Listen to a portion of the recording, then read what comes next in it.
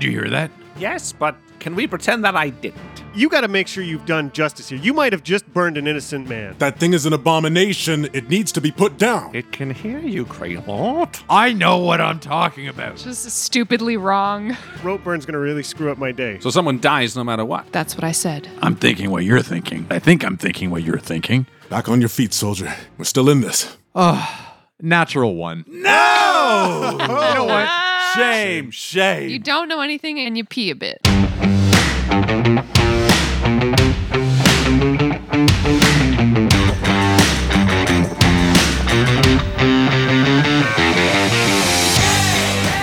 Welcome back to Dice Shame. This week's episode is entitled Cold Dead Hands. MVP this week goes to everyone who's been listening along with us since the start of our journey. Want to hear your name as MVP at the top of the show? Anyone can be MVP. Just find us on social media and say hello. For those of you uninitiated, Dice Shame is an actual play podcast of Storm King's Thunder by Wizards of the Coast. Every Thursday morning, join us as we tackle the daunting world of Faerun in this legendary adventure module. In this episode, however, we take a short detour to the far north of Icewind Dale. Make sure to check out our website at diceshamepodcast.com for all of our episodes, cast photos, and lots more. All right, are we ready for this? Let's do it.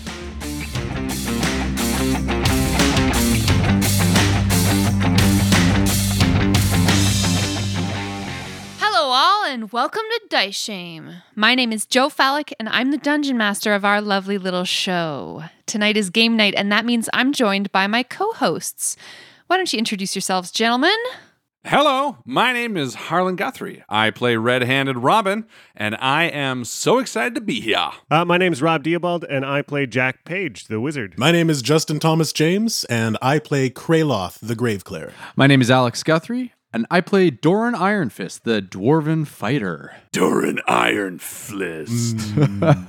Guys, it's getting frosty. Ooh, do you feel it? Yeah. There's a chill in the air. Yes, like frozen. I left the AC on. What the hell's going on here? Tonight we join the party as they explore Icewind Dale, the frozen north of Faerun. All right, fellas, who's ready to shame some dice? Let's do this, yeah. Johnny. I am. It's like locking a car. Whoop, whoop. Whoop, whoop. You're freezing.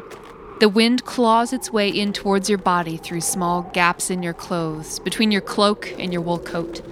It was only 10 minutes ago that the four of you stepped out of a gleaming blue teleportation circle into the snow, but your fingertips and feet are already starting to go numb. The alien landscape keeps you from fixating on the intrusive cold. A few sunbeams poke weakly over the crest of the farthest mountains. Although you know instinctively that it's noon, the sun is hardly tempering the deep darkness of the sky. It's not cloudy, it's just dark. It's unnerving. You're following the treeless shore of a frozen lake, your feet crunching in the snow, trudging toward a distant settlement you can see by the lanterns in the windows of far-off cottages. That's when you spot something on the ground, about 60 feet away.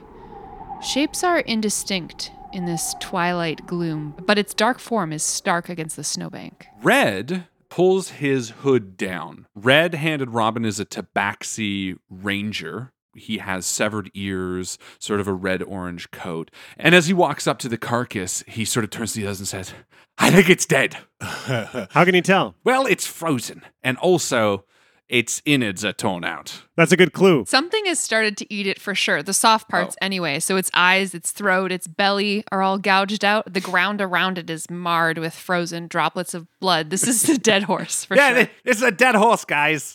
Oh. 100%. Is there anything, soft, fleshy tissues left on it to eat?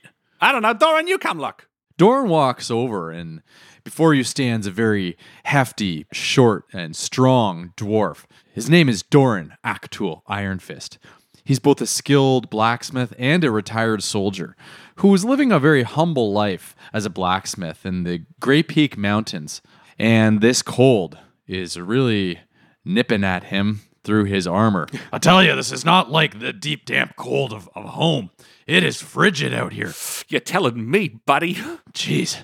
Well, what do you see? And I point down to the carcass. Yeah, there's clearly nothing for anything to eat. I wonder what sort of animal would do this to a horse. Jack approaches the scene slowly, kind of walking along the perimeter, trying to sort of map it out in his head. He approaches it like he does everything he's investigating. He's an archaeologist by nature. He's got this like academic background from his time in Waterdeep, and he walks slowly towards the scene. He's drawing a map of it in his head, and he's sort of just investigating, trying to find every clue, trying to take out mentally the footprints of Red and Doran stomping all over everything that could be evidence. Oh, what's this? Is that the thing? Doran, what's that? Lift that leg. Just like walking in circles. Yeah, just stand still for just a minute. Oh, sorry. Oh. That'd be great. It's cold. And he sort of paces through the rest of the scene, trying to figure out if he can see what happened to this animal, where to come from, where to go, all that kind of fun stuff.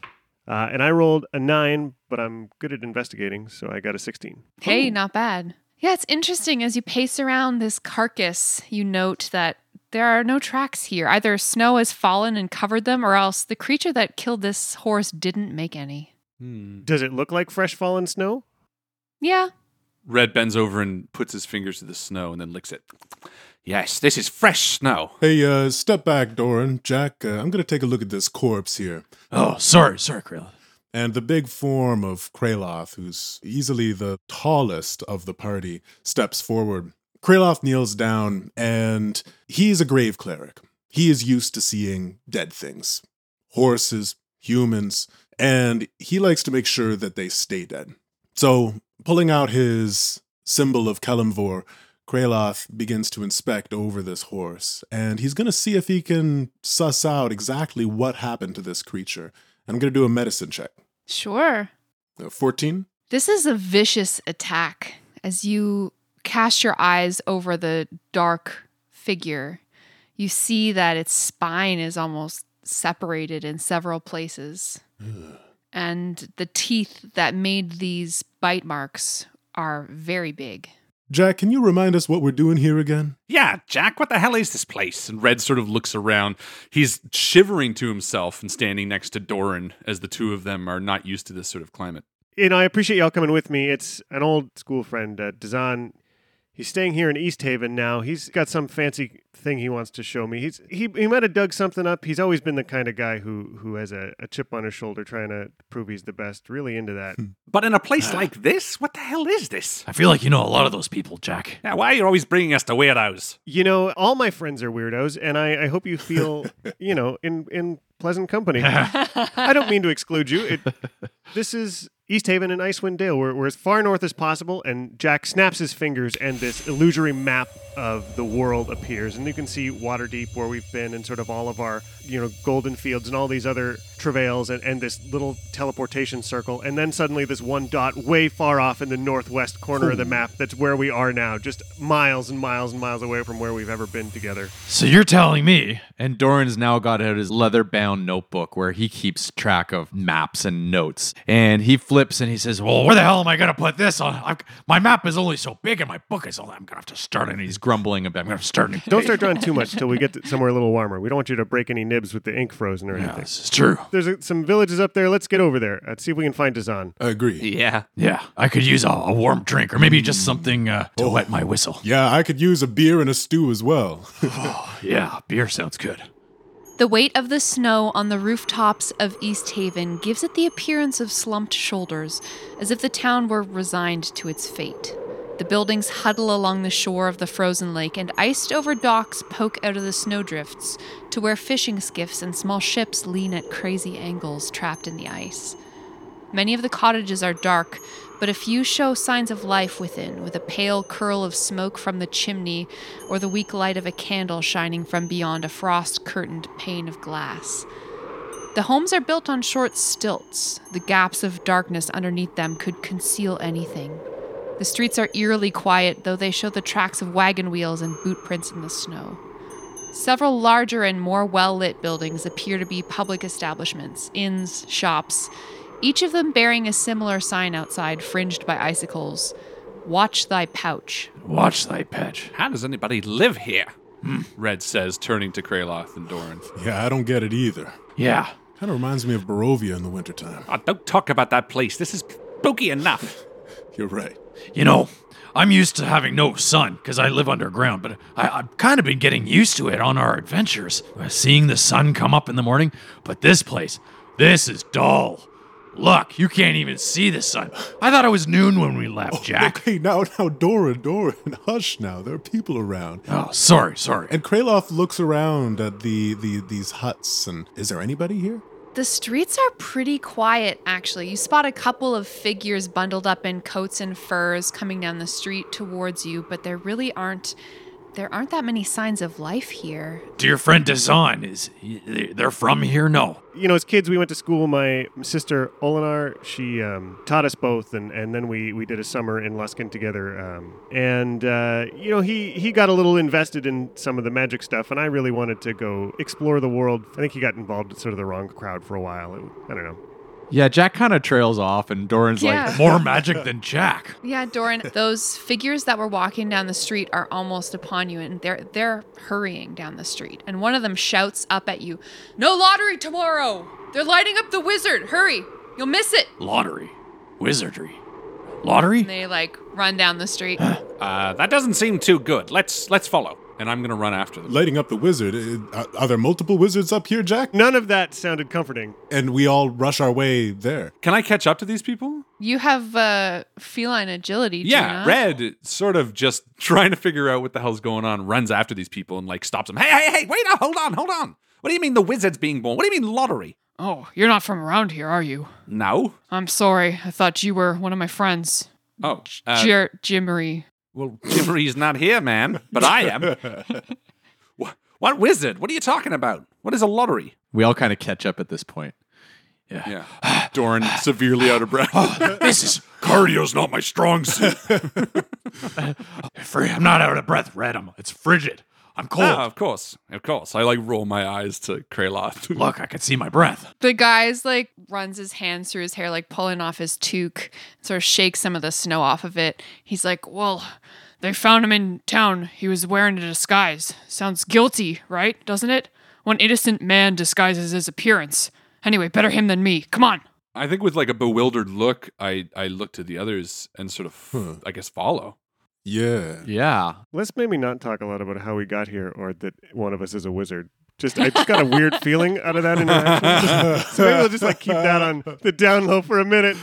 I feel like the four of us exchange knowing glances about this conversation. We're like, yeah. And as Jack says that, we kind of all nod our heads and say, yeah. Yeah, except Red doesn't really understand. He's like, yeah, wizards are cool. Let's go. A crowd has gathered in front of the town hall, a 2-story building flying the flag of East Haven. In the midst of the ground, there's a tall wooden stake to which a pale, naked human man has been bound. Ooh. Members of some kind of militia use torches to light the straw tucked around his feet. Fanned by the cold wind, the fire catches quickly. Dazan does not struggle or scream, as he is quickly engulfed in flames. No! That was... I'm running right over there. I'm Shh. I grab Jack's arm as he starts to yell out no. Doran, what are you... Bundled up spectators move closer to the human bonfire, eager to bask in its warmth. You smell the wizard's flesh burning. Red's got one hand on his bow, looking to Kraloth, whoa, what are we doing? Is that his friend? I got 60 seconds to cast Revivify.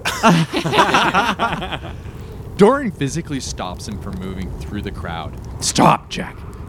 And he's pulling you against your struggle. Look at them. Yeah, you're stronger than me. Look at them. They're burning his body alive. You gotta stop. There's nothing you can do for him now anyways. You don't want to be up there yourself, do you? He's right, Jack. Play it cool. Who knows why he got burned? Kraloth is going to look around, do a perception check, and see if he can see anyone who looks like they're of import or self-importance. Oh yeah, roll that for me. Self-important. I look self-important. 23. I mean... Nice. Yeah, just Wow. past the pyre, you spot a half-elf woman in a red tailored coat with a fur hat. She's standing on the steps of the town hall with her arms crossed. Her face is bathed in flame. She's watching you. Kraloth puts a hand on Jack's shoulder, catches his eye, and then nods up to the half-elf woman. Okay, but look, if we're gonna do anything, let's be smart about this. Jack, you don't know why they killed your friend. If it's because he's a wizard, then you need to play it cool. Right, guys? And I looked at Doran and Kraloth to come on, we can't come into this town and start yelling. Never stopped us before. Well, I agree. We've got to form a plan. honestly. And now we're kind of huddled and we're kind of talking to each other. I kind of felt the same way. Jack, I can't even imagine you up there. I'm not gonna let you jump. Okay. Nothing like that is going to happen, all right? We need to figure out what has happened here. I still am in the dark as to pretty much why I'm here in the first place, so we just need more information. That's right. Right. Let's just find it out. I agree. And I pull Doran aside as we go walking. I'm like, you and I need to make sure Jack doesn't say anything scary. Scary or stupid? That too. You're right. Also, your breath is terrible right now. I'm just telling you that. You're really close to me. It was the raw rabbit I ate earlier. I'm sorry. It's tasty, though. Do you have any left? I do. Here. Okay, thank you. Meanwhile, Kraloth is with Jack and looks down at him and says, "You gonna be all right? Can hold it together for a bit?" I just watched my friend burn to death. I know. It's a rough start to a day. Yeah. We got to get some answers, man. We can't stand around here. Let's go talk to that lady. We'll get to the bottom of this. All right. I'll let you take the lead on this one. I need a minute. Excuse me. And Kraloth walks up to this lady and he gestures for Red and Doran to come over as well. Yeah, Red would come up near Kraloth, being the persuasive one he is. Doran's going to hang back a bit with Jack. For support. Support, also just in case. The woman in the red coat nods curtly at you. Greetings. I'm Imdra Argaloth, captain of East Haven's militia. You're not from Ten Towns. No. What brings you to East Haven in such difficult times? Well, we were just sort of passing through at the moment. And I sort of looked at Kraloth, and then I gesture past him to the burning body on the pyre. I'm assuming it's still sort of a flame. Yeah, at like least. smoking. Can you tell us exactly who that is and what they did to have this done to them? This is Dazan, the wizard. We think he's responsible for the icicle murders that have been happening in Ten Towns. He's a serial killer driven mad by the darkness. Well, that's quite an accusation. How did you know it was him? Hilm Trollbane has been searching for him. He's a retired bounty hunter. We were given assurance. Dazan was a lot of things, but he's not a serial killer. Jack! I couldn't stop him. There's no way. You got to make sure you've done justice here. You might have just burned an innocent man. All right. Spoiler alert, we do know him, actually. I was just being coy there. Dazan was a friend of ours, and we would like to make sure that justice was done. She's rubbing her mittens together, trying to keep the circulation going in her hands. That's terrible. Come inside. We can talk about it out of the cold. Okay. I'd like to roll an insight on this woman. Imdra Arlagoth? On Indra Oligoth, yes. Sure. Natural one. No! Bullshit. You know what? You know what? That die needs to go to dice jail. I am going to shame it. Shame it. Put it in The the shame jail. jar. Shame. For shame. Shame. Shame. Shame. Shame the die. Doran, you don't know anything and you pee a bit. Doran, you're peeing yourself. Come on. And I push inside. Yeah. She leads you up the stairs of the town hall under the wooden awning through the main doors. You don't really get a good look at the interior because she ushers you into a side chamber right away. So she directs you to knock the snow off your boots, of course. And then she sets you down on some armchairs. The room here is dimly lit by some oil lanterns. There's some antlers hanging from the walls, a coat of arms on the wall behind her desk. And she quickly busies herself crouching by the stone hearth. She's pulling off her mittens, picking up some wood and stuff. Look, Jack, we have to play this cool. We want to make sure that we got to get as much information from her as possible. You got to play it coy. What did you do to our friend? Right. She turns to you guys as she's building a fire in the hearth. Listen, there's been a series of killing in 10 towns over the past 10 days. Folks figured he was the one who'd done it. He was formally accused of the crime, and somebody had to die today. This month. Every month. Someone has to pay. Hold on, what? Why? Yeah, don't you guys hold trials like the rest of the world? Or not kill someone every month like the rest of the world does? Is this some sort of tribute? And Kraloth kind of cocks his head as Doran says tribute. It's been a year since we've seen the true light of day. Since we felt the seasons change. At first we were certain it would pass by itself, but now we know we're to blame. We've angered the goddess. and her everlasting rhyme is proof. Now, the speakers of 10 towns have unanimously decided that it's for everyone's benefit that each town sacrifice something to try to appease the goddess Auril. Humans happen to be good sacrifices. Yeah, can't you just do a chicken? For the larger settlements, yes, humans. For the smaller, they can't spare them. Communities are too precious, so they sacrifice food, whatever hunt or fish they can. If that was going to help things, you'd be seeing daylight by now. Listen, I feel bad about your friend, but what's done is done. If he's innocent and you find out, you come back and let me know. Maybe there's some reparations I can do. If you were friends of his, it makes sense for you to have his belongings. Frankly, I'd be relieved to have them off my hands. Wizard stuff, you know how it is. Yeah, if I could see his things, I'll make sure they get to the right people. I'm gonna go make sure nobody's out there jumping on that fire. I'll go get his things for you, and I'll be back in a few minutes. Who put, Desserin up on the stake? Nope, Dazan. Who put the magic man up on the stake? You already forgot his name again. Dazan? Dazan. She looks around a little bit uncomfortable. It's not easy to have someone volunteer for this duty. So, unless there's a wrongdoer in town, it falls to a lottery. So someone dies no matter what. That's what I said. She leaves you alone in her office, a fire crackling in the fireplace for you to warm yourselves by. Jack, she thinks your friend was a serial killer. How does that make you feel? I don't believe it for 1 second. Well, she said if we could disprove it, we should tell her. 10 people died in the last 10 days. And they're killing one person every month. And there's 10 towns. If we don't do something, there's going to be nobody left. 10 times 10 That's is right. 100. Carry the 1. We better not stay here too long, otherwise we might be on the chopping block. That's one lottery I would not want to win. Kraloth pushes himself up from in front of the hearth and he walks behind the desk and he begins rifling around very loudly. Just looking through her things. Yeah, he just like, what is this thing? This is a book? Is it- What are you reading? I'm sure he's innocent, but he also sent me a pretty big letter talking about digging down to some magnum opus deep archaeological stuff. And knowing the way his passions can lead him, I don't know what he uncovered down there. This town seems pretty focused with their own bullshit.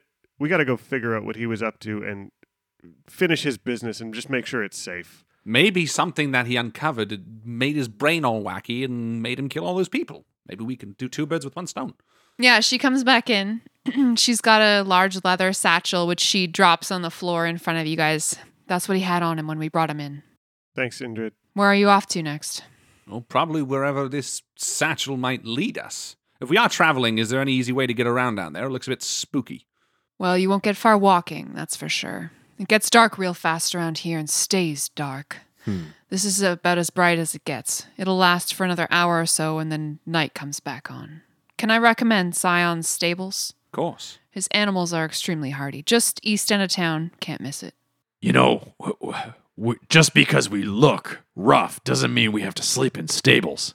Can you maybe recommend another place that's got Doran, heat? she's saying if we want to travel, Oh, like horses and stuff. sorry, I'm yes. Indrid, thank you. She leaves her office again with kind of a nod. She's trying to be polite, let you guys sort of go through your friends' things with some privacy.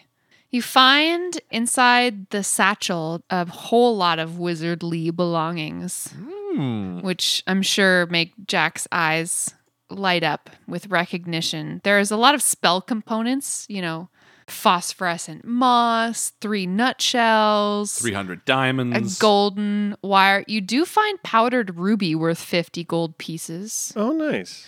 Some dried caribou meat that he was probably munching on. I'll take that. And you find a map. I love maps. That's my favorite thing. I'm going to open that map up first. This is a map of the area around Lake Dinashare with East Haven, Caer Dineval, and Caer Konig indicated, as well as a spot marked to the northeast, some 4 miles away. And there's little writing, Jack, that you recognize as being in Dazan's hand that says, like, "Ah, hell yeah." like right beside that place. So pulling out the map and just showing it to Doran first, just because I'm sure he's going to be the most interested. Yeah. I think this has got to be wherever Dazan was excavating. This has got to be where it is. If there's anything we can learn from what happened here, I think that's where we got to start. Just to put his stuff to rest, we got to go there. All right, buddy. Whatever you need, we're here for you. If you guys go take care of the horses, get them from Sans, maybe Kraloth, you and I can see if we can dig a quick grave for Dazan. I was thinking the same thing. Good luck with that. Yeah, it's gonna be frosty out there digging a grave, I'll tell you. I'm sure we'll find a way. Also, I don't know how much of him is left, I say to Doran, like, as we go to walk Yeah. out. And Doran and I head outside. I think he's cremated. We'll meet you at the stables. Thanks for sharing the map, by the way, Jack. And Doran kind of pulls out his own leather-bound book and jots down this map really quickly before leaving. Red and Doran are walking outside, and Red turns to Doran and is like, Doran, would you rather be frozen to death or burned alive? What a silly question. Probably burned, personally. What about you? Yeah, me too. I mean, it is frigid out here. God, so spooky and cold. As you walk through these deserted streets covered in snow, there's a scratching sound coming from the darkness under one of the cottages you pass by. Jeez. As you watch in horror, a creature emerges from the crawl space. It's a hunched form covered in rags, and it stumbles through a snowbank towards you and nearly falls. And you realize it's an old halfling woman. Oh. Her wind-burned skin creases in 1,000 places. She grimaces toothlessly at you. "Spare a coin for this old woman." Oh, sure, if you'll go away. And he reaches into his bag and pulls out a silver coin. Not gold. Okay, a So gold rude. coin, fine. Like, I pull out a silver, and then she's looking at me, and I put it back, and I grab a gold coin. Doran resheathes his great axe. As she reaches out and takes your coin, Red, she grabs you by the wrist. Her hands are cold as ice. Her cloudy eyes burn you with their intensity. Oh, sweet creature whose fleet spirit left for the winds to scatter like ash. You call her name into the dark, where teeth bite, where claws slash. Across the sea, across the veil, through the world that you once knew, your closest loves, your family, shred your hopes, betraying you. Be wary, child, for danger lurks around each frozen river's bend. Not just evils in the night, but evil in the one called friend. And I'd, like, pull my hand away. Gah! Your hands are so cold! And she just kind of cackles and like backs away slowly. Did you hear what she said? Yeah, well, something about frozen rivers and... I feel like he would have pulled out his book and started really jotting this down real quick. Yeah, do him next! I yell under the thing to the halfling woman. Yeah, as she's walking like away. back underneath the cottage though. Let's get moving. You see her like goleming with the little gold coin, like precious. Yeah, let's get out of here. That made me uncomfortable. That was creepy. Kraloth and Jack, so you guys approach the rear of the crowd who are still huddling around this burning pyre. And what, you try to press some gold into someone's palm to keep the body for you? If there's anyone who looks like they're in any kind of charge here, I definitely want to ask them to... I know they think he's a killer, but I'd love them to be respectful and at least let us give him his last rites. Imdra Argolath comes back up. She's like busy doing captain-y chores, I'm sure, around town. Captain, I don't know what the plan is for Dazan after... Being that he's a sacrifice, his ashes are scattered into the wind. Oh, you don't say. No depth, huh? No icy depth you won't go to. Let's go, Kraloth. Hey, well, Jack, there's a good chance that they're going to be all finished by the time we come back this way. You sure you don't want to say a few final words? I can't watch them dance around the fire of my friend. I gotta go. All right, and Kraloth follows Jack back to the stables. Red and Doran are already there talking to, I assume, like the person who runs it. Stable master? Yeah. Jack, as you and Kraloth approach this wooden cottage on stilts, it's connected to a series of smaller stables and kennels by some fencing that's like caught snowdrifts.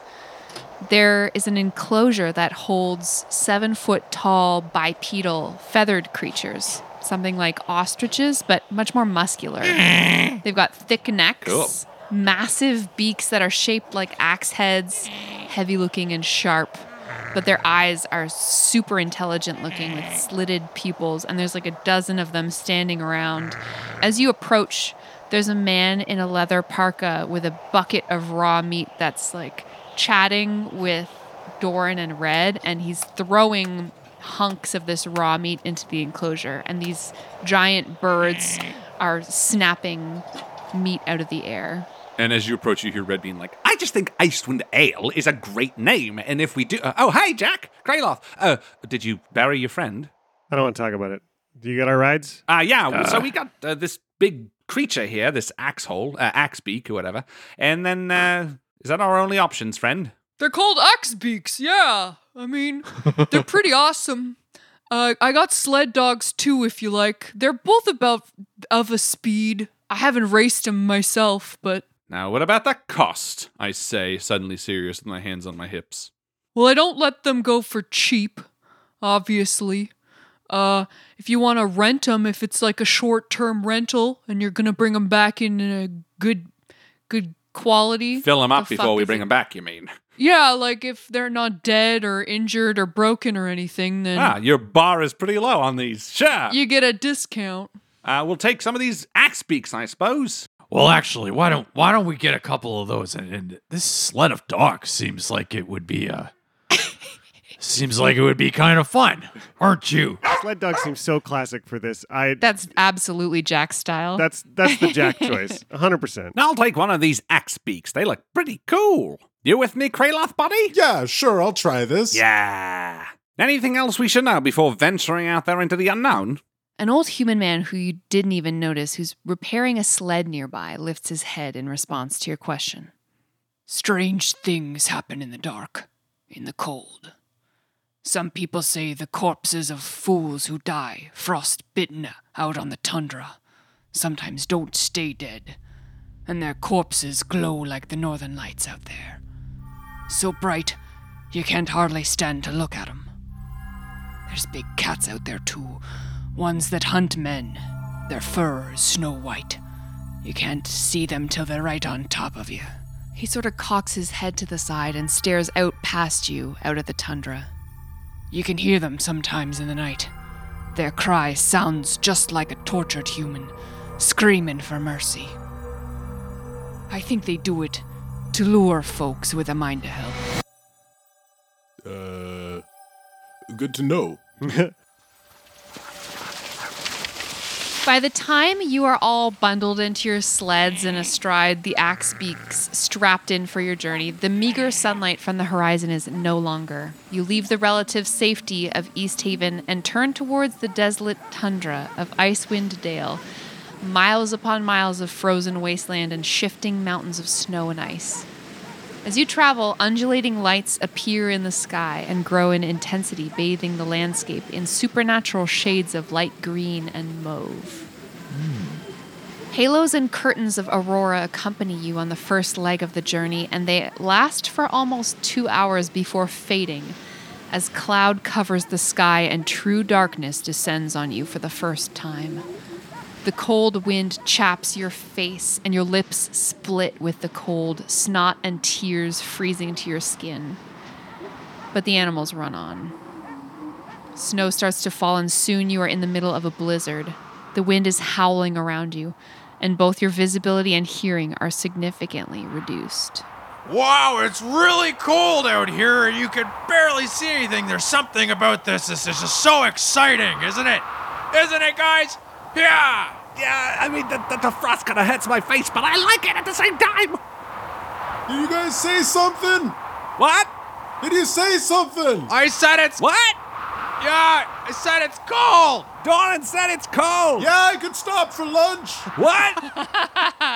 I like to establish marching order at this point. quote unquote, as you guys are not marching at all. But I think Red, being the ranger, despite this not necessarily being his favorite terrain, is still going to be at front. Despite being a very silly, fun, lighthearted tabaxi, he is still very much in tune with the surroundings, and he is using his keen perception, his primeval awareness, to try to get as much out of the way for the party as we move forward. sure. So Red's up front. It's like Red and Kraloth staggered for first and second. So Rima the Frost Maiden actually has new rules for what happens in a blizzard, which I'm excited about. Cool. Unfortunately for me in my mischievous streak, Harlan, your unearthed Arcana Ranger, cannot become lost except by magical means. And Kraloth, you are wearing Goggles of the Night, Yeah. which actually gives you a benefit because wearing goggles in a blizzard prevents you from having disadvantage on your perception checks due to the blowing snow. Well, it's a good thing it's night.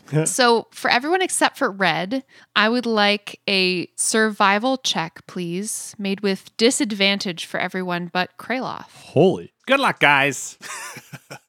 Jack got 14. Not bad. Yeah, he's sort of huddled on the sled, trying to get as much cover as he can. Doran has rolled a 4 Oh, and is barely holding on to his sled. And there's like snow drifts coming up over his face, and he keeps on wiping his eyes. And it's not fluffy white snow. This is the hard, scratchy, icy snow. So it's actually cutting his cheeks. It's like building up in your mustache and your hair. And he's just having a bit of trouble watching Jack in front of him. Kraloth, what'd you roll? Kraloth rolled a 20. And the way that Kraloth uses survival is it's more of a guided intuition where he's using his faith to look for signs and to give him inclinations as to whether or not he's going in the right direction.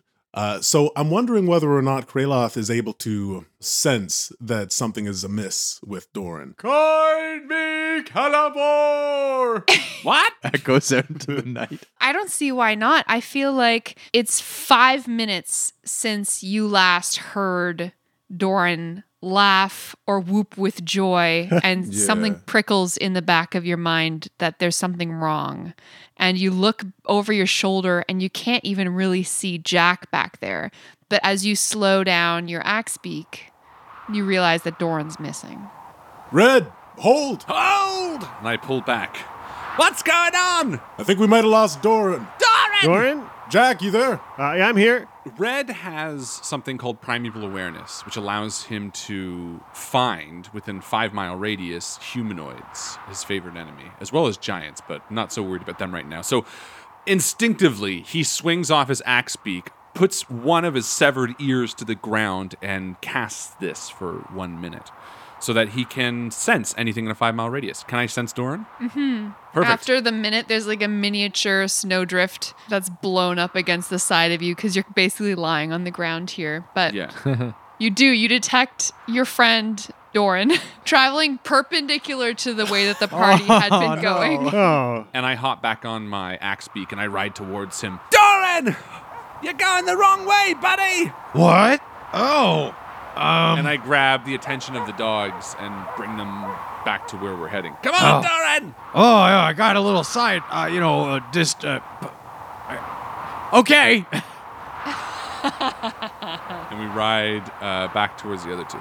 Awesome. Come on, guys, we gotta get out of this blizzard. So after about 4 hours of travel, slowed down a little bit by the blizzard, you just barely make out on the horizon a 20-foot high, irregularly shaped spur of rock that's jutting out of the tundra. It's just barely visible through the storm. What do you want to bet that's it, Jack?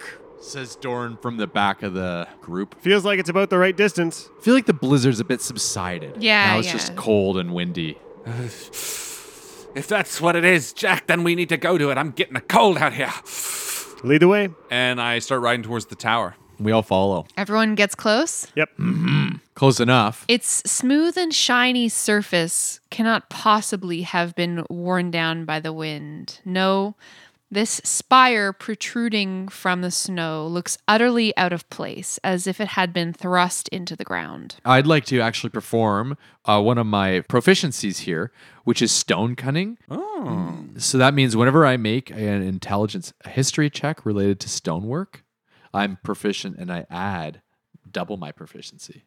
It's Nice. funny you should mention that, Alex, because in the adventure, baked into the text, it says the dwarves' stone cutting trait can prove useful here. no way. Nice. So much applause from your DM for Wow. absolutely nailing it. Inspiration. Do you have inspiration, Alex? I don't. Well, why don't you take some? Oh, Here you are. okay. Thank you. Okay, I'm gonna roll my history check. Oh my god, 2. I think you should shame that dice. Yeah. Shame it. You're going to have no dice left, Doran. For shame. All right, I'm shaming it. For shame.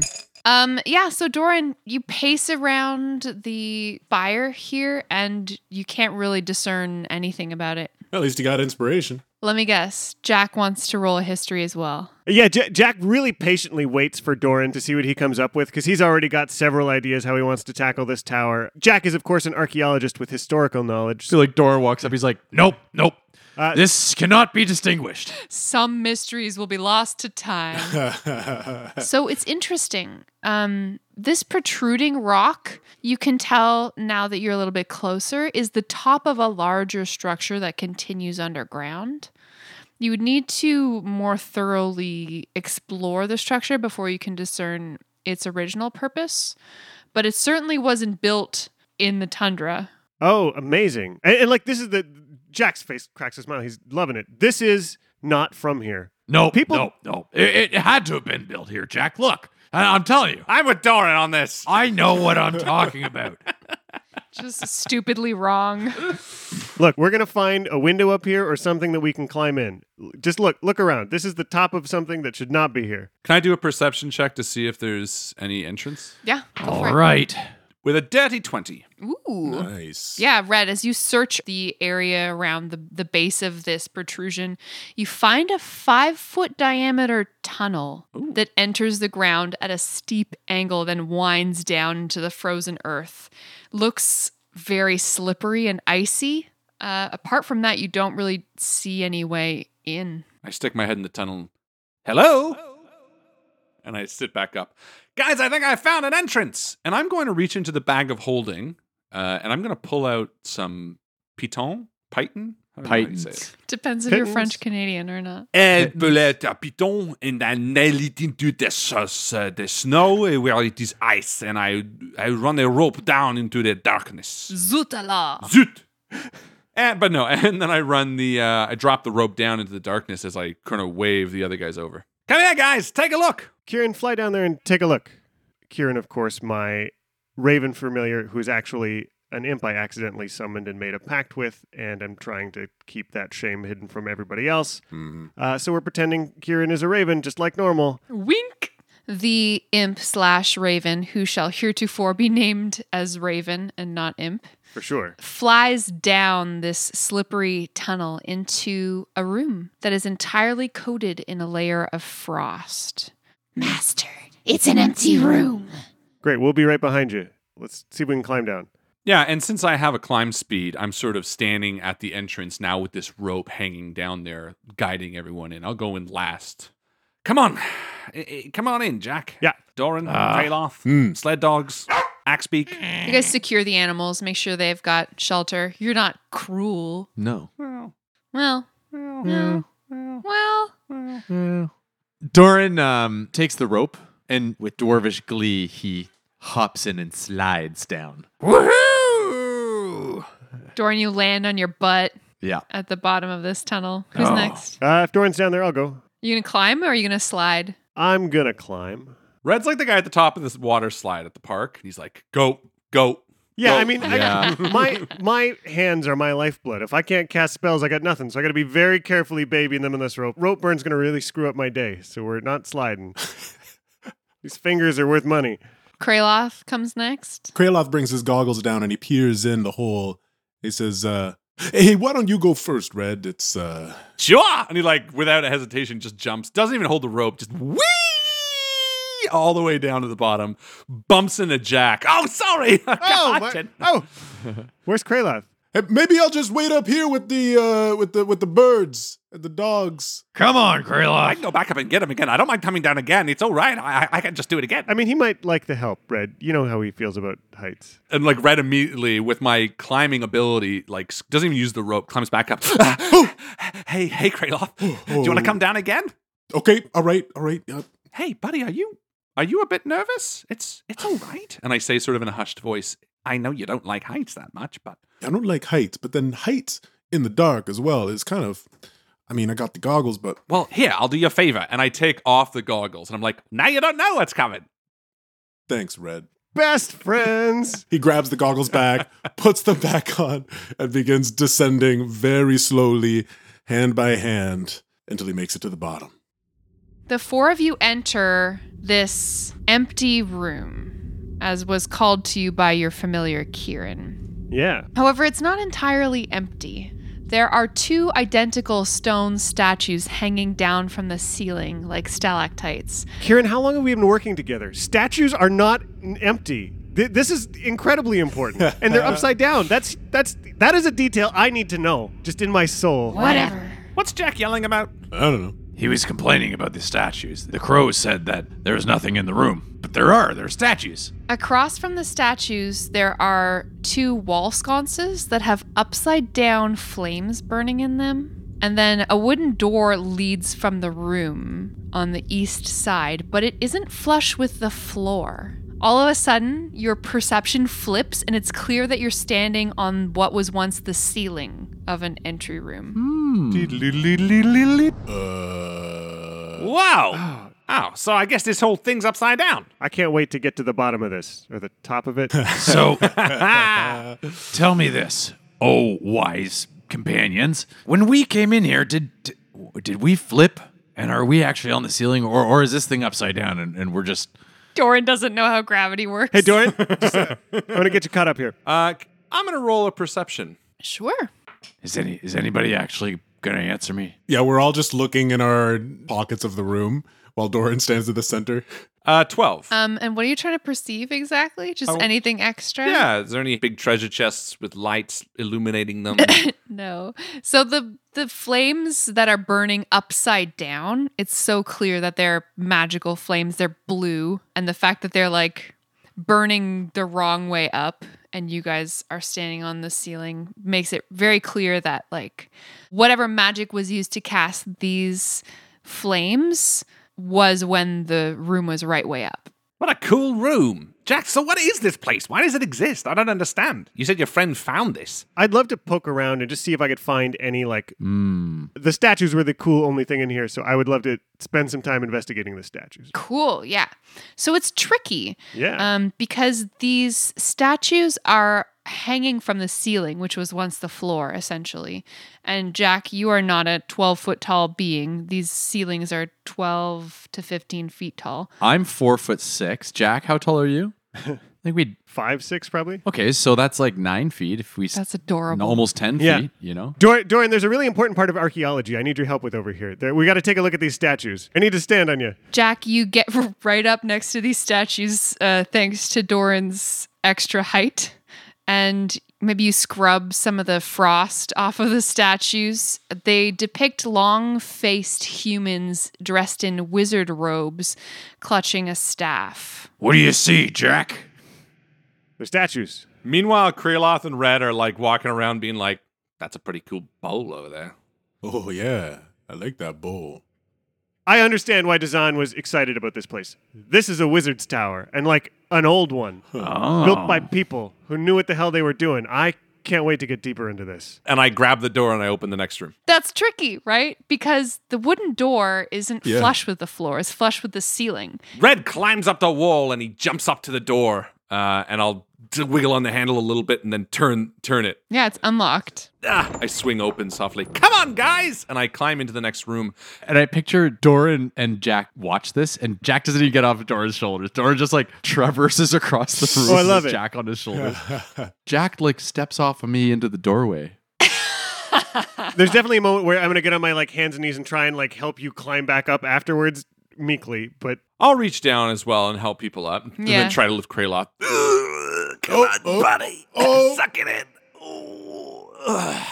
In like full plate mail. Yeah, it's just a breastplate, but That's like the D&D equivalent of I'm big boned. It's like, no, it's just my armor. It's just a breastplate. So you enter a dark hallway with doors on the ceiling leading to the north and south. The far east end of the hall is choked with rubble and ice, though it looks like if the room were right way up, there would have been stairs ascending to a second floor. Inverted as it is, stairs on the ceiling lead down into a pile of rubble. Right. Partially buried under the rubble is a corpse in tattered robes. I'm really interested in the dead body. yeah, me too, Kraloth says as he walks toward it. Well, let's see if we can dig this body out. Yeah, Kraloth will do the heavy lifting. Jack supervises. You got enough room there now, Jack? I think we're almost there. Yeah, just if you can get that little boulder there, I think we'll be able to really fully see if I can squeeze him out here. Oh, yeah, I can move this one, no problem. Yeah. It's just, it's like 5 pounds. There's no problem. It looks like in the moment of its death, this corpse had been trying to claw its way out from beneath the rubble on top of it. It was once a human. Its flesh is now freeze-dried to its skeleton, mummified and covered in ice crystals. One of its bony fingers is missing. I wish there was more to see. He's been dead so long. Looks like the clothes and stuff, anything that would have told us much has brought it away. Yeah, too destroyed by time. I'm going to open the door that I'm standing next to and enter.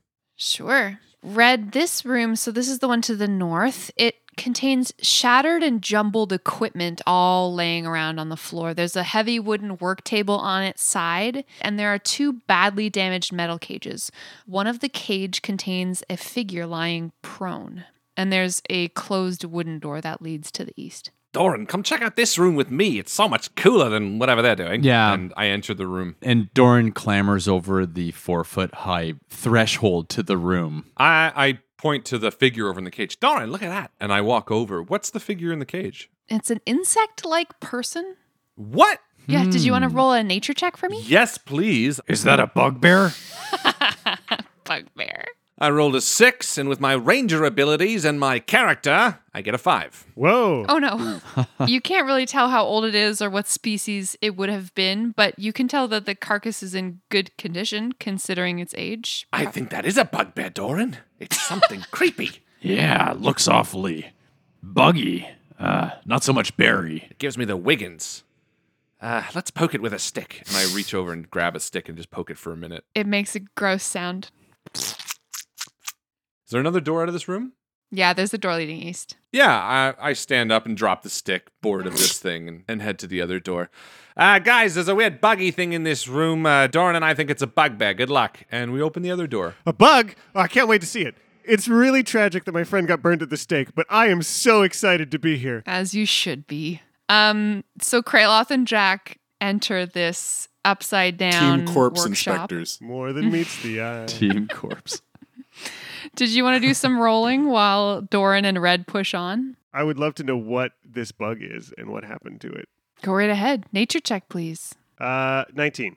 It's nice, but it's not nice enough. You can't identify it. Mm. Yeah, I'm sorry. Well, it's dead, I can tell you that much. It's a bugbear. We already figured it out. Come on, Doran. We're smart, too. I feel like moving into the next room, Red very gracefully leaps into the next room and then slowly, like he's running 1,000 hurdles, Doran's like climbing another one. I'm coming after you. Come on. Yeah, and then collapse onto the other side. Yeah, and Red's like moving so quickly ahead and then just waiting for Doran. The floor of this room is covered with the wreckage of 2 cabinets, shards of glass bottles, cork stoppers, and the evidence of long spilled fluids. There are stains on the floor and some frozen pools.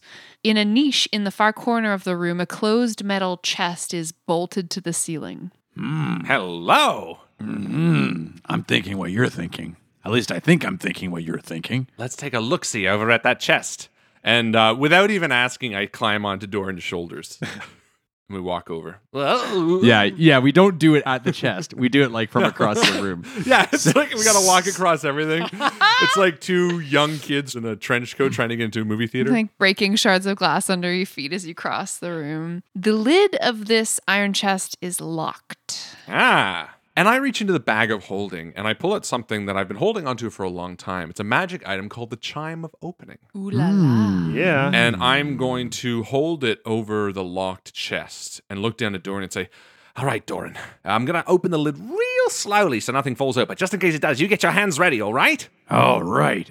I forgot we even had that thing. And I'm going to use it and I'm going to try to ease the lid open so that it doesn't just spill out everything. Smart. Here we go. And I cast it. And I feel like it's almost like a wood block where you knock it and the sound reverberates from it. Like, woo, woo, woo, woo, woo. And I hear this snap inside the lid as I sort of let it down easy and I look at what's inside. Do you have inspiration? I do not. Well, I'd like to give you inspiration for being so careful with opening this chest. Thank you. I will take it. Out into your waiting hands, Red. 4 potion vials roll from this chest. Oh, cool. Wow. Well, I sort of show Doran a little bit and I put them in my bag of holding as I climb down off his shoulders. There's a strange sound that begins to echo through the rooms, starting very quietly. It's a tapping sound you barely hear, but it starts to get a little louder, almost in response to the sound of your chime. And then it disappears. Did you hear that? Yes, but can we pretend that I didn't? Kraloth and Jack, what are you doing in this other room? So while Jack has been inspecting this corpse, after Kraloth determined that it was indeed dead, he began casting Detect Magic as a ritual. Okay. So the magical torches on the walls here obviously are emanating auras. And as Red crawls back into the room where you and Jack are, you see that he's holding some magical potions in his hands. But apart from that, no auras present. Who's ready for a party, dudes? And I like wiggle them back and forth. Check out this stuff. What the heck are those? Where'd you find them? I found them in a chest on the ceiling. Huh. Oh, yeah. Oh, let's just hold on to them now. There's so much more to explore. And I go back out to the main hall and sort of usher everyone forward, and I open the door to the south. Lovely. Tall bookshelves affixed to the outer wall have spilled their contents onto the ceiling-turned floor in this room. A large table lies on its side, one leg broken. A 5-foot-wide tunnel in the floor leads down. Well, there's our way in. Jack's immediately taken to seeing if there's anything could be salvaged with the books near the bookshelf. Most of the books are in very poor condition as you pick them up. They're illegible and stained, though you do find one book intact. The title on the book is called Wizards in the Hollow. Oh. The synopsis basically intimates that this book is about the birth of the Netherese Empire by a chronicle of a story about the lives of 3 wizards. Whoa. Cool. Well, I understand why Dazan was freaking out about this place. The Netherese are invented magic practically. The whole wizarding tradition is basically how it works, man. But you're saying this to Red, who's standing next to you, nodding, of course, I totally get it, yeah. So the context now, Jack, just snaps into focus for you. This was probably once part of the magicratic human empire of Netheril. Which would make this tower between 5,000 and 2,000 years old. Wow. Everything here is thousands of years old. There's stories of floating cities and everything. It could have crashed from who knows where these people could have been from or what they've seen. Yeah, it looks so old. Red, you can't let me get distracted here. We need to focus on what's important, and I'm going to want to look at everything. All right, everyone, ready up. And I turn to everyone else. Come on, guys. We're here to find evidence that your friend wasn't a serial killer. I don't see anything yet. No. Let's head down. And I walk over to the hole and I jump down. Kraloth will make his way down as well, feeling a bit more confident that the first drop wasn't so bad. This tunnel delves through ice and snow at an angle. It's like a slide, right? Yeah, it's like a slide. You can't see what lies below, but if you hop down on your bum, you just slide, landing prone in a lower level. Ooh, that was kind of fun, actually. That was kind of fun. See? Now you're getting it? Where are we now? This tunnel opens down into a large room that has its own tunnel leading down. It appears to have once been a wizard's laboratory, as evidenced by the upside-down storage cupboards and empty shelves fastened to the walls. There's shattered glass and alchemical equipment strewn across the floor, and arcane symbols painted on what is now the ceiling but once the floor. In the middle of the space, 5-foot wide passageways punch through the ceiling and floor, obviously lead to the other levels. Near them, a partially collapsed wall exposes a room that lies beyond to the west. Doors on the ceiling lead to the north and east. The easternmost door is open and spills rubble from a choked spiral stairwell. So it looks like the door to the west has the tunnel in the way. So Red sort of hops over that to the open doorway leading to the other room and takes a look in there. What do you see in there, Red? It's kind of dark, but... and I'll do a perception check. Please.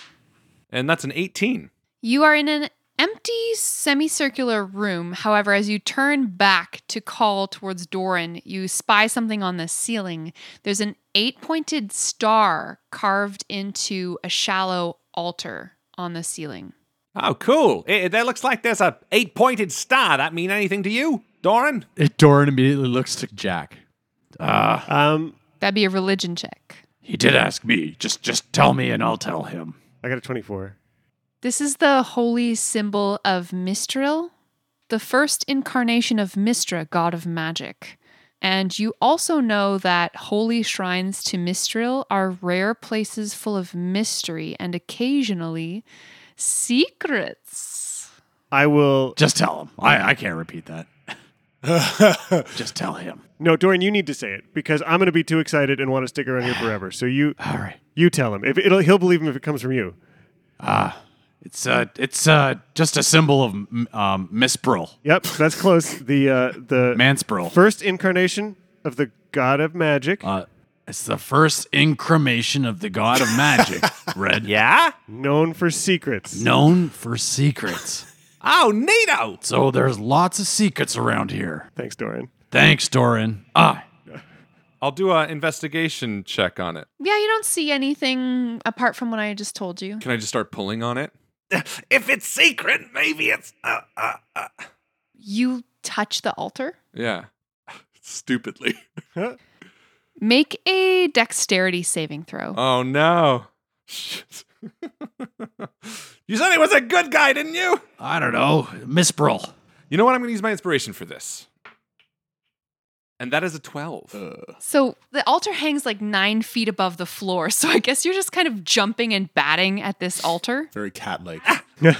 As your paws graze its surface, a stoppered flask filled with blue liquid appears in a shimmer of light atop the altar and immediately falls because it's hanging from the ceiling. And with a 12, you catch the flask just moments before it breaks on the ground. Oh, nice. Whoa.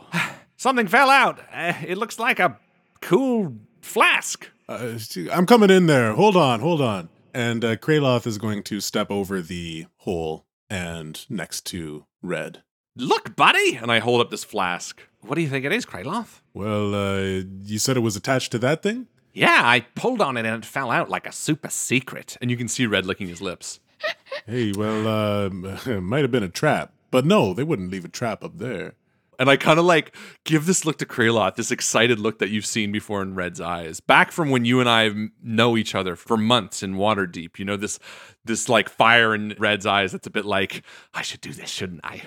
And he like with his other hand really slowly goes to unstopper it and looks at Kraloth. He's like, it'll be all right. And he downs the whole thing in front of you. Kraloth gets his hands ready. He's done this before. He's got his like 300 gold pieces worth of, he's got his diamonds ready. He's like, all right, Revivify is this worth. Doran looks at Jack. I mean, this wasn't in a chest. This was in a hidden secret magic altar. I feel like this is something good. Red, you start to feel strange. My tummy hurts. Okay. And you gain a new magical ability. A what? A what? Wow. Yeah, you drink all of it, right? Every Yeah. last drop. Yeah. You gain the ability to cast Minor Illusion as a cantrip at will. But you're using intelligence as your spellcasting ability, which I believe you have a -1. Yeah. So Just that's make fine. these shitty illusions. Yeah, I like look at Kraloth and Red is like overcome with this feeling. He's like, wait a minute. I feel like look at this. And he holds his hand out, and in his hand, you see appear just this feather. There's like this blue feather, and it just rotates in his hand for a moment. And then he like makes it disappear. Did you want to try to disbelieve the feather? Yeah, so I hold this feather out to you. Okay, and Kraloth is not very astute when it comes to these sort of things. He got a 6. Huh? So, So you're like, great feather. wow! A feather! Cool. Kraloth, it's an illusion. And I like wiggle my fingers through it. I'm like, I just got a new spell. Hold on. But only you and I know. We can have some fun with this. Let's just put a pin in it for now. And we hop back across the pit.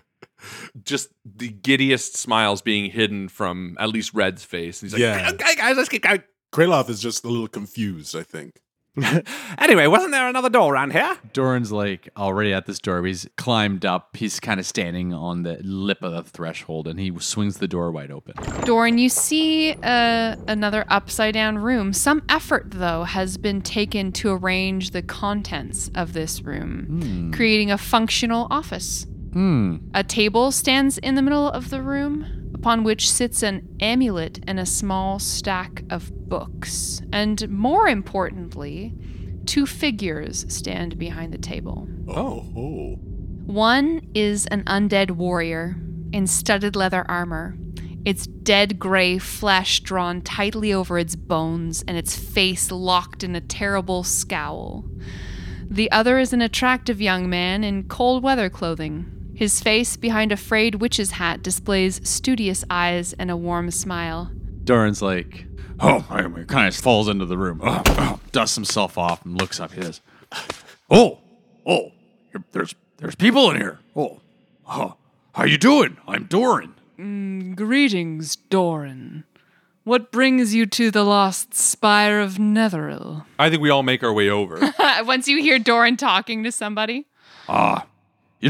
I don't really know what to tell you right now. I didn't expect to see anybody in here. Hi, I'm Jack. What a wonderful surprise. This is Dazan. Kraloth makes his way into the room, and in this kind of awkward pause, and he says, "Get back, it's undead!" And he holds out his mace and his shield, and he says, "Red, you get into the corner and provide covering fire. We can do this. We can take them down." Oh, right, buddy. And I move into the corner and sort of slowly go to draw my bow, just kind of waiting to see what happens. The undead creature tightens its grip on its sword and stares daggers at you, Kraloth. And I stare it down. I think Doran, being the soldier that he is, sees kind of what's going on. And he puts his hand on Kraloth's mace, and he kind of pushes it down, like lower your weapon type thing. It's all good. Okay, hold on a second, everybody. There's a lot going on here. Let's just I think I rush across the room and hug him. That thing is an abomination. It does not deserve to be on this plane. It needs to be put down. It can hear you, Kraloth. They burned you at the stake. I thought you were dead. We're trying to clear your name. You're alive. Oh. He hugs you back, Jack, and then he goes, Damn. I hate to inform you, but I'm but a simulacrum of my creator. You're the simulacrum. Damn. Jack. Kraloth, I Kraloth, is it? Surely your friend Jack has informed you that wizards occasionally employ the use of undead through necromancy spells. This is common knowledge. And it is a crime against Kelemvor to disturb the dead like that. Thankfully, I do not need to abide by the laws of your creator. Then I don't need to abide by you! Kraloth rushes forward with his mace held high. Whoa, Lathander's light, Kraloth, hold on. Just give us a second to find out what happened, just so we can find a little justice here. Come on, buddy. And I walk up and I take Kraloth by the shoulders. Let's just go outside for a second.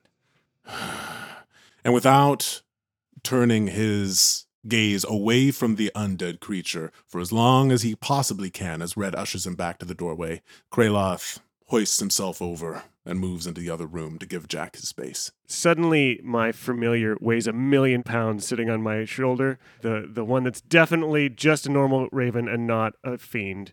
wink. Doran kind of stands next to Jack now that it's only Jack, Doran, and this Simulac? A simulacrum. It's a Simulacrum? The baby formula? What the hell is a simulacrum? It's a very specialized form of illusion given life. It's sort of like making a copy of yourself. It's not quite a full copy, but it's as close as the real Dazan as you can get. Wow. What's happening here? I know that Dazan had something really exciting to tell me. Can I just call you Dazan? Do you want to?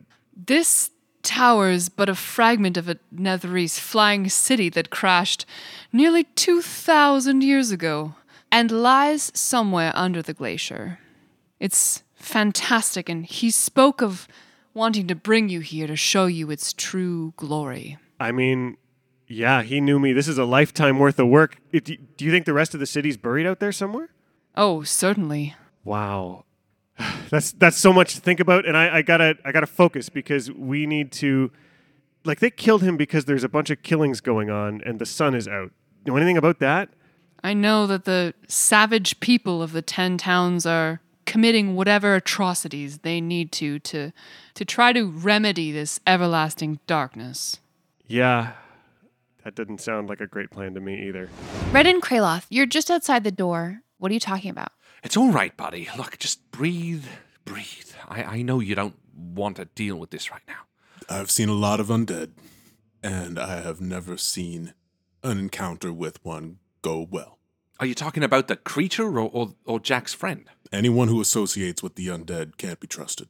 Okay, but think about this for a second. If he was killed, as we saw in town, and he was innocent, then doesn't he deserve another chance at life?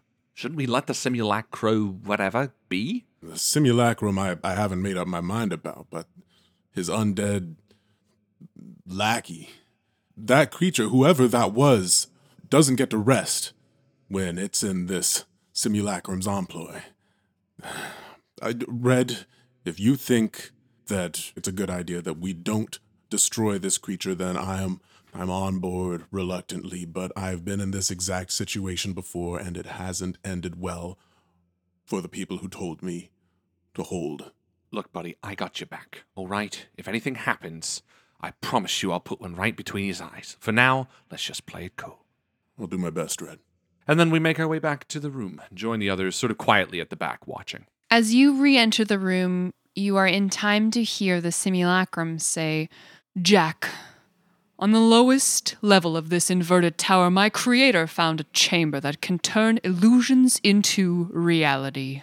The life spark of a living creature is needed to activate its power. As a creation of snow and shadow, I have no spark of my own, and Krintas is no help in this regard, I assure you. The chamber, as far as I know, cannot harm anyone." I'm listening rapt, and you can see and just all the technical details I'm analyzing, but I know I got a shitty read on people, and I'm in no space to tell if this guy's bullshitting me. So there's part of me looking back over my shoulder as Kraloth and Red enter the room, just trying to be like, is he full of shit? What do you make of that? Red takes a step forward and just says, "Listen, are you the serial killer that they say you were?" He spreads his hands wide and he says, "I'm no serial killer." And I'm going to do an insight roll. Yeah, which is a 16. Nice. As far as you know, everything he's told you is genuine, and he simply wants another chance at being a living creature. And I look at Jack. As far as I can tell, the crimes that they killed him for, he didn't do. The rest is on you. He sort of assesses the expression on your face, Jack, for a minute, and then he takes a step toward the table upon which the books and the amulet sits.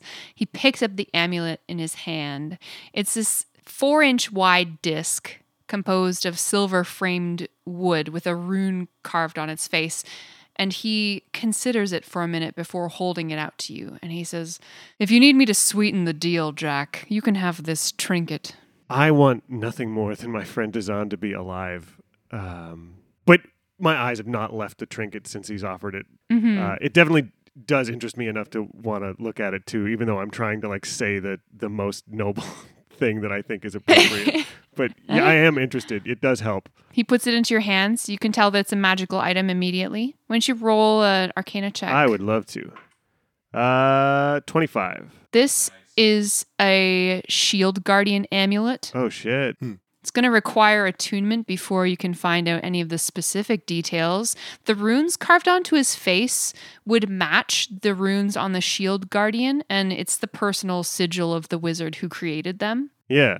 So it doesn't have any direct correlation with a verb or a noun. It's more like a proper noun. So what are you asking us to do? To what? Bring you back to life?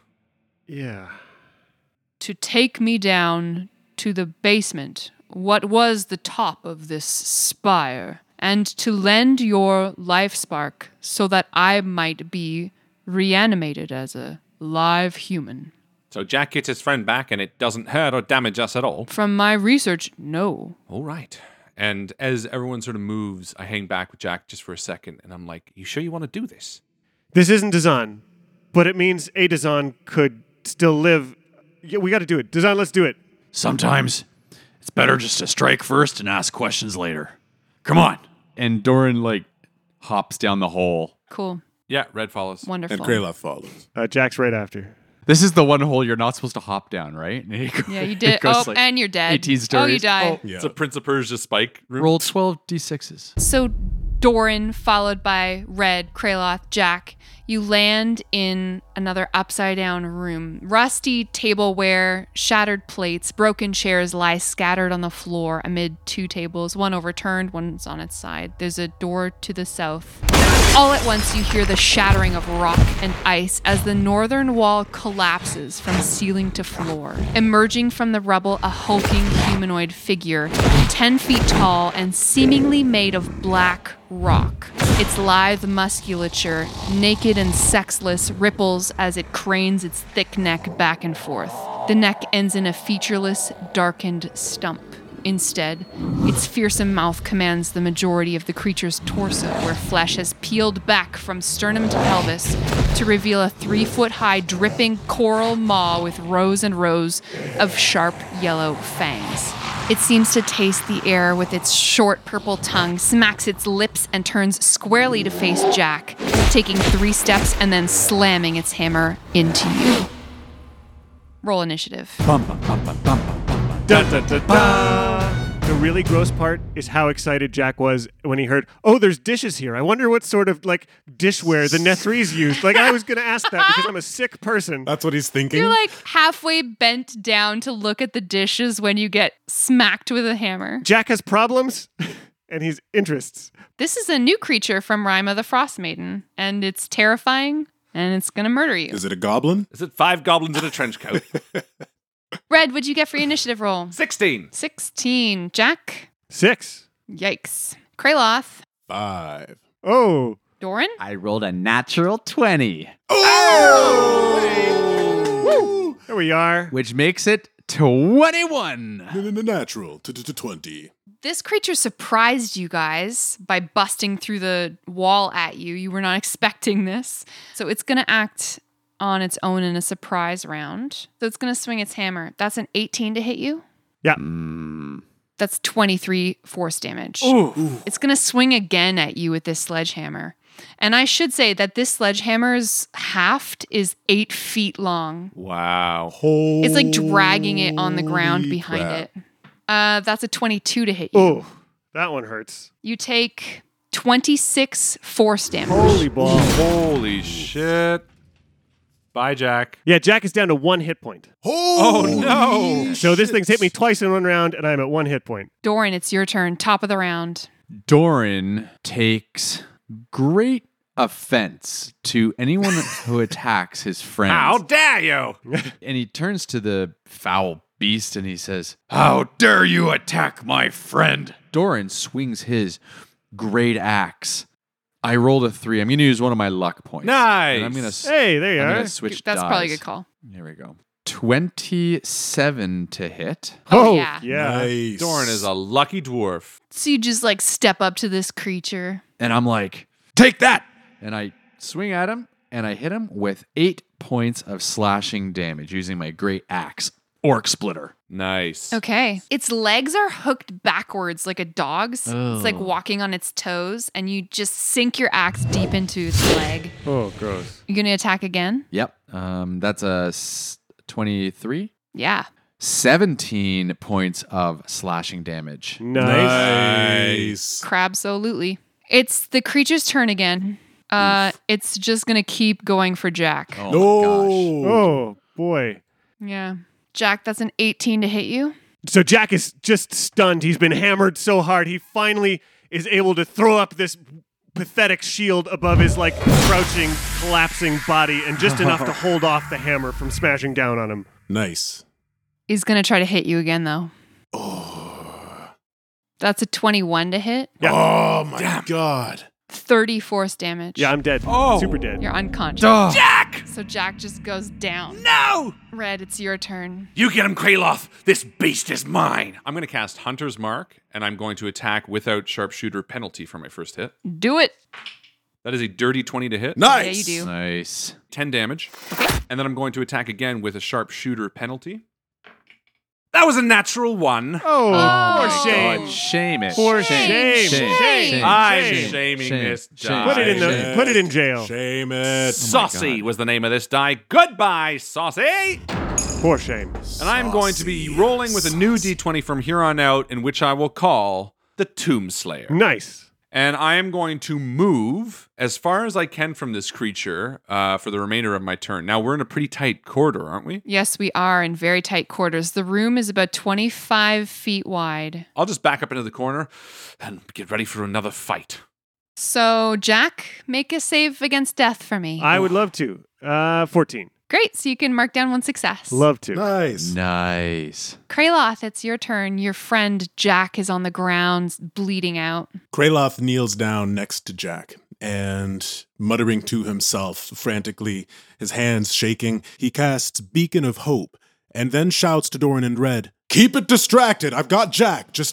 I need time." No problem. Right out, buddy. Good stuff. Doran, it's your turn again. You are toe-to-toe with this monster. Doran's going to use his Commander's Strike, and he's going to do a fainting attack, which is a bonus action, and that's going to add 8 points of damage to whatever. Nice. So, does 14 hit on the first attack? No, you miss. Frig. Just another normal attack then? Holy moly, this is garbage. A 13 misses. I'm just going to use my action to surge then. Good call. Hack and slash. Okay, that's a 16 to hit. No. Oh my god. Oh, man. This is just pathetic. This could be it, guys. Not looking good. That's got to hit with a 19. Oh, yeah. Okay. Nice. And that's going to do 17 damage. Great. Palpable. We can do this. Keep your chin up, Doran. Yeah. We got this, buddy. Don't worry. Brace yourself. It's the creature's turn. Red, you see as this creature turns its stump towards you, pulls its arm back, and releases its hammer as it throws it across the room at you. Oh no, come on. Dodge it. That's a 19 to hit you. It hits me. 28 force damage. And the hammer swings back through the room and returns to the creature's hand. Holy moly. Red, it's your turn. Red tightens his bowstring, draws another arrow. And I'm going to roll Tomb Slayer on this bad boy.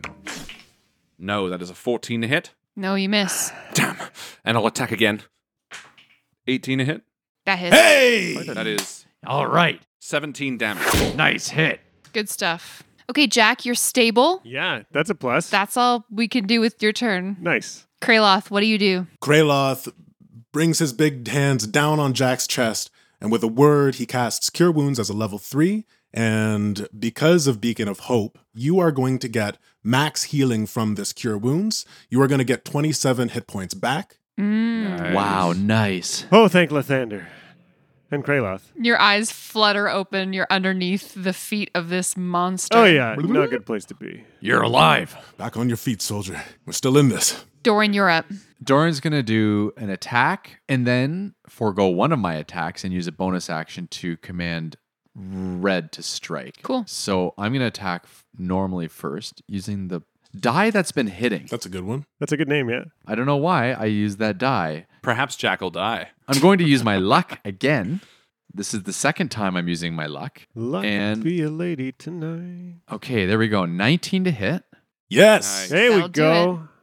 with 16 damage. Okay. Nice. And then I turn to Red and I say, Red, Yeah. take a shot. All right, buddy. And I draw back on my bowstring, and I'm going to fire without sharpshooter penalty. And you're going to add 3 damage to this attack if you hit. Oh, I hit, baby. That's going to be a 24. Mm-hmm. Excellent. That's 16 damage. Good stuff. The arrow flies across you and lands in the creature's snapping jaws. It's the creature's turn. Blood and saliva dripping down from the creature's maw that's gnashing in the middle of its chest. It reaches out and tries to slash you, Jack, as you lay on the ground. So it has advantage to hit. Yeah.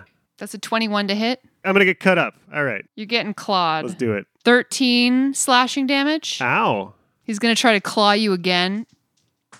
That's 22 to hit. That'll hit. 17 slashing damage. I'm dead again. Oh, God. Zero. Back on the ground. And he's going to make another attack against you. Even though you're unconscious, you're in its claws. And he puts you in his mouth and he bites you. So you take an automatic fail on one of your death saves. Chewed in the mouth of the monster. Holy moly. Then he drops your lifeless body to the ground again and turns to Kraloth with a terrifying scream. Red, it's your turn. Red takes a deep breath and draws back on his bow again. No, That is a 13. Oh, damn. And I'm going to attack again. 18 a hit. You hit. 15 damage. Cool. Okay, now you hear Dazan's voice echoing from the floor above you. Do you need help? Yes! Come on! We've got one man down. He slides down the hole and lands Shoop. on his feet beside you, Kraloth. And then he extends a hand. He casts Magic Missile at a 4th level. It's 10 damage. We'll take it. Better than nothing. Jack, it's your turn. All right, 13. There we are. 1 success. So, 1 failure, 1 success. There we are. Kraloth, what do you do? Kraloth sees that this thing is getting ready to attack, and knowing that he's got his shield, he's going to hold his ground, and he's going to wait for this thing to attack before he casts Cure Wounds on Jack. So he's holding the action. Okay. So, Kraloth, you're holding your action so that when the creature attacks, you're going to heal Jack. Exactly. Great. Doran, it's your turn. Doran's going to do this fainting attack again, and this time it's going to work. 21 to hit, Yes. 18 damage. Hey. Nice. Gorgeous. Do it again. And this one's just going to be straight up attack. 15 to hit. No, that misses. Yeah. So I Yeah, swing this thing is clean. made of stone or metal or something. Your axe just doesn't gain purchase. The creature moves. It's dragging its hammer behind it on the ground. It moves around the side of where Jack is laying on the ground. So Doran and Kraloth can both make opportunity attacks against it if you like. That's going to be a 19 for me to hit. Yep. 13 more slashing damage to it. Kraloth gets a 19 to hit as well, Nice. Oh, yeah, you do. and he's going to do 4 bludgeoning damage with his mace. Nice. Okay. There you are. And then the creature reaches out with its long arms and its even longer hammer and just tries to pound Red directly into the ground. bring it on, you beast! At least it's going for someone living. 16 to hit. No, it misses. Hey! There you are. Nice. Red dodges out of the way. Dirty 20. Yeah, that hits. No. 27 force damage. Red is down. Holy might. Shit. It's going to be tough, guys. We can do it, though. The creature takes Red down to 0 hit points, and Red, you hit the floor. Kraloth, this should trigger your action, correct? Yes, as soon as it swings, I see it swinging towards Red, which surprises me, but I had my action ready. I kneel down, I place my hands on Jack, and I cast Cure Wounds as a level 2. And Jack is going to heal 19 points. Beautiful. Red, make a save versus dying. Okay. 15, I succeed. Yes, you do. Nice. Dazan's turn, who's going to fire 4 more darts of magical force. Sani. That's 14 damage as pew, pew, pew. These darts fire from There's- the corner of the room where he stands. Jack, now you are prone and your bones are knitted back together. Yeah. This creature is standing over you. Jack's desperate. He's got his only move left is to conjure up magical missiles in front of him, one after the other, force damage as much as he can. He's using his highest level spell slot to put them all in there, and then he's using chemical casting to goose them with an extra first level spell slot to do some extra force damage there. He's throwing everything he's got at this thing, all of the magical missiles he can do. And they're just like Red has always taught him. All the missiles look like Red's arrows. They're perfectly flying true right in this thing's face, trying to blow it the hell up. doing 89 points of force damage. Ooh. The creature just falls to its knees and then disintegrates. The hammer clatters to the ground. What the hell? Red! And Kraloth runs over and immediately casts Cure Wounds, and you heal 11 points. Cool. And I sit back up. Is it dead? Jack got it. Good. Yeah, I'm totally flabbergasted. What the hell was that? Some kind of construct, something they made. Yeah, I don't know if they made it wrong or what, but we gotta keep going, or this is all for naught. That's right. Dazan, are you still in one piece? Yes, I am. Have you seen that before? No. Crazy. Can you tell us what that was called? It's a tomb tapper. Cool. Oh. Red, limping a little, turns to Jack and he kind of nods. Where do we get to the top here? Lead the way. Dazan opens the door in the south wall and moves through it into a dark corridor. Then opens the door in the northern wall of the corridor and reveals a cool chamber. Ice With cold. another tomb topper in it. Yeah, Tomb topper? that's right. Like a cake topper. But made of tombs. The walls of this chamber are inscribed with interconnected runes and marred with cracks. What is now the ceiling bears similar inscriptions that swirl inward, converging around a golden crystal disc 5 feet in diameter. Red sort of limps in, pained, holding his chest, which is healed but not fully, obviously. Is that the thing that you need to use to activate your life force again? Yes. And this illusory figure appears upside down in the far corner of the room, standing on the ceiling. And it just starts talking in a strange, foreign, forgotten language. It's like a recorded message that has a limited duration. Congratulations for reaching the end of my fun house. Yeah, basically. That's good. Dazan's simulacrum takes his place in the center of the disc, and as he does, the runes on the walls shimmer with golden light. A tiny mote of white light exits Doran's chest and floats over to hang suspended in the air in front of the simulacrum. Dazan's face looking on, hungry and impatient for life. The spark dances for a moment, then shoots forward and buries itself in the illusion's ribs. Dazan falls to his knees, gasping and contorting as the runes on the walls blaze with power. Then, just as suddenly as it all started, the runes darken, and the room is once again lit only by magical blue light. Oh. Wow. Dazan, are you okay? Are you alive? Dazan struggles to his feet, breathing hard, sweat beading his brow. I'm gonna put a hand out for him. He stumbles forward and catches himself on your arm. He looks pale. That was unpleasant, but necessary. Did it work? Yes, I think it did work. I just need some rest. How extraordinary. We're glad that we could help you. Red turns to Jack. Can we please go home? And he clutches his belly, which is bleeding through his shirt. Are you gonna be okay? I'll be fine, Jack. I just need some time to rest and recuperate from this nasty ordeal. Please, I'm grateful for your visit, but I have to recover my strength.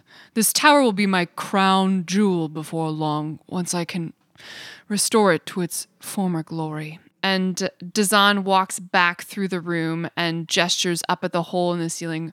I'll need some assistance getting up again. Yeah. I'm just gonna wrap my arms around Dazan and we're gonna levitate up.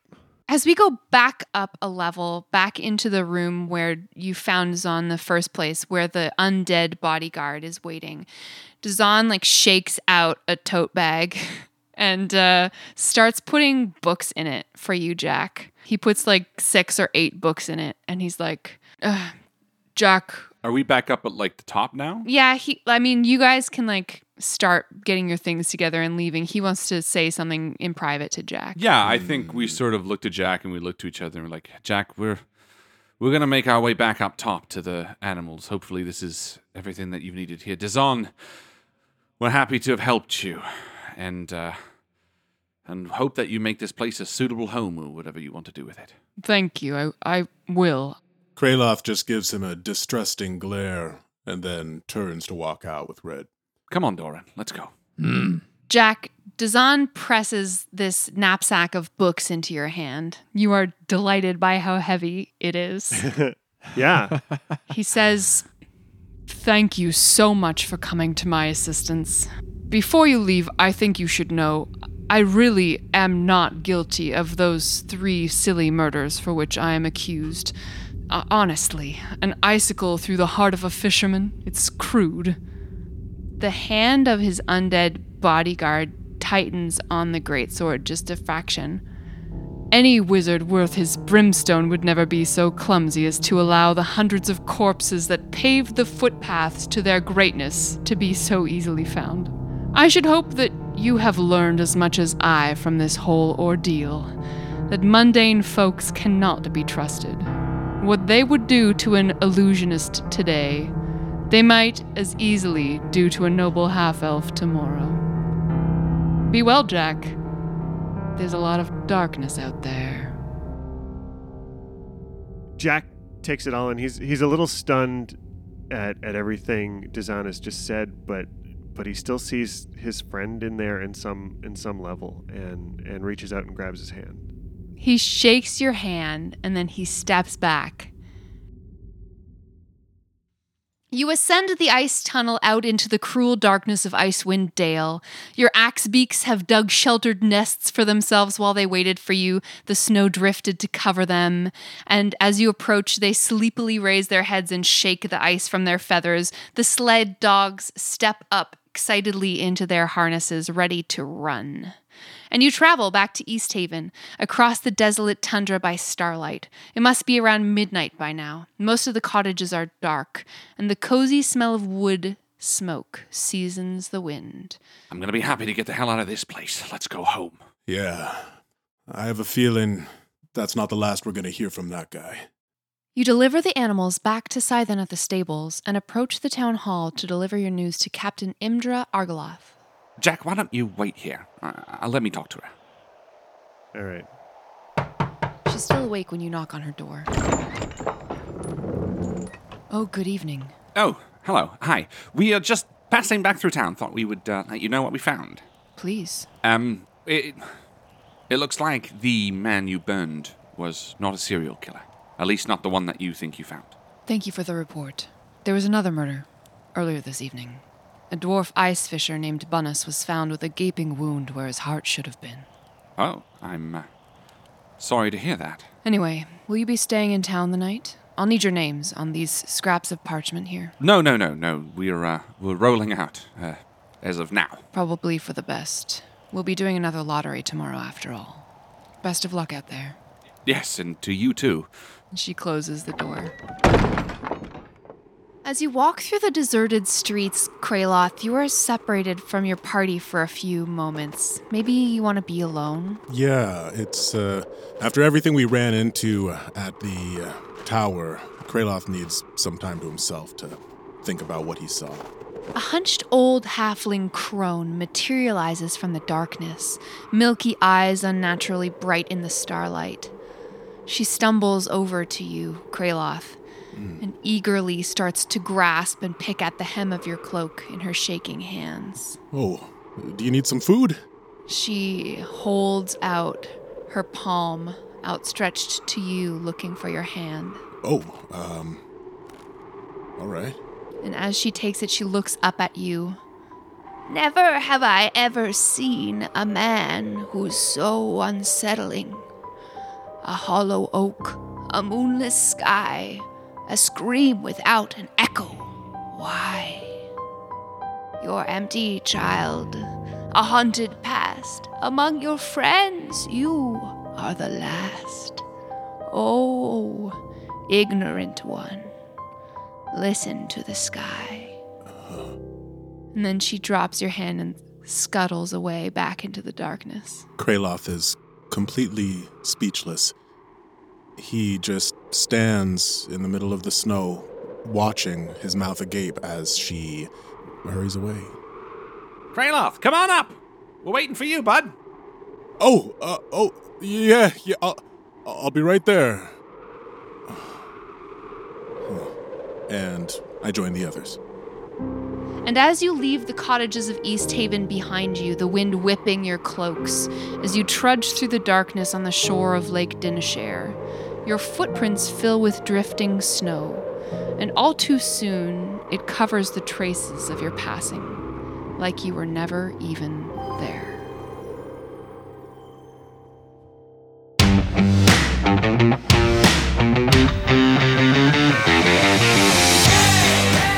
If you enjoyed this episode, please subscribe to our show. You can find us anywhere you enjoy podcasts. Make sure you follow us on social media and consider leaving us a positive review. Thanks again to our Patreon supporters as well as our great old ones, Michael and Brianna Weber, Adam Fry, Megan Shepherdson, and Christopher Ryan Evans. See you around the table. See you around the table, guys.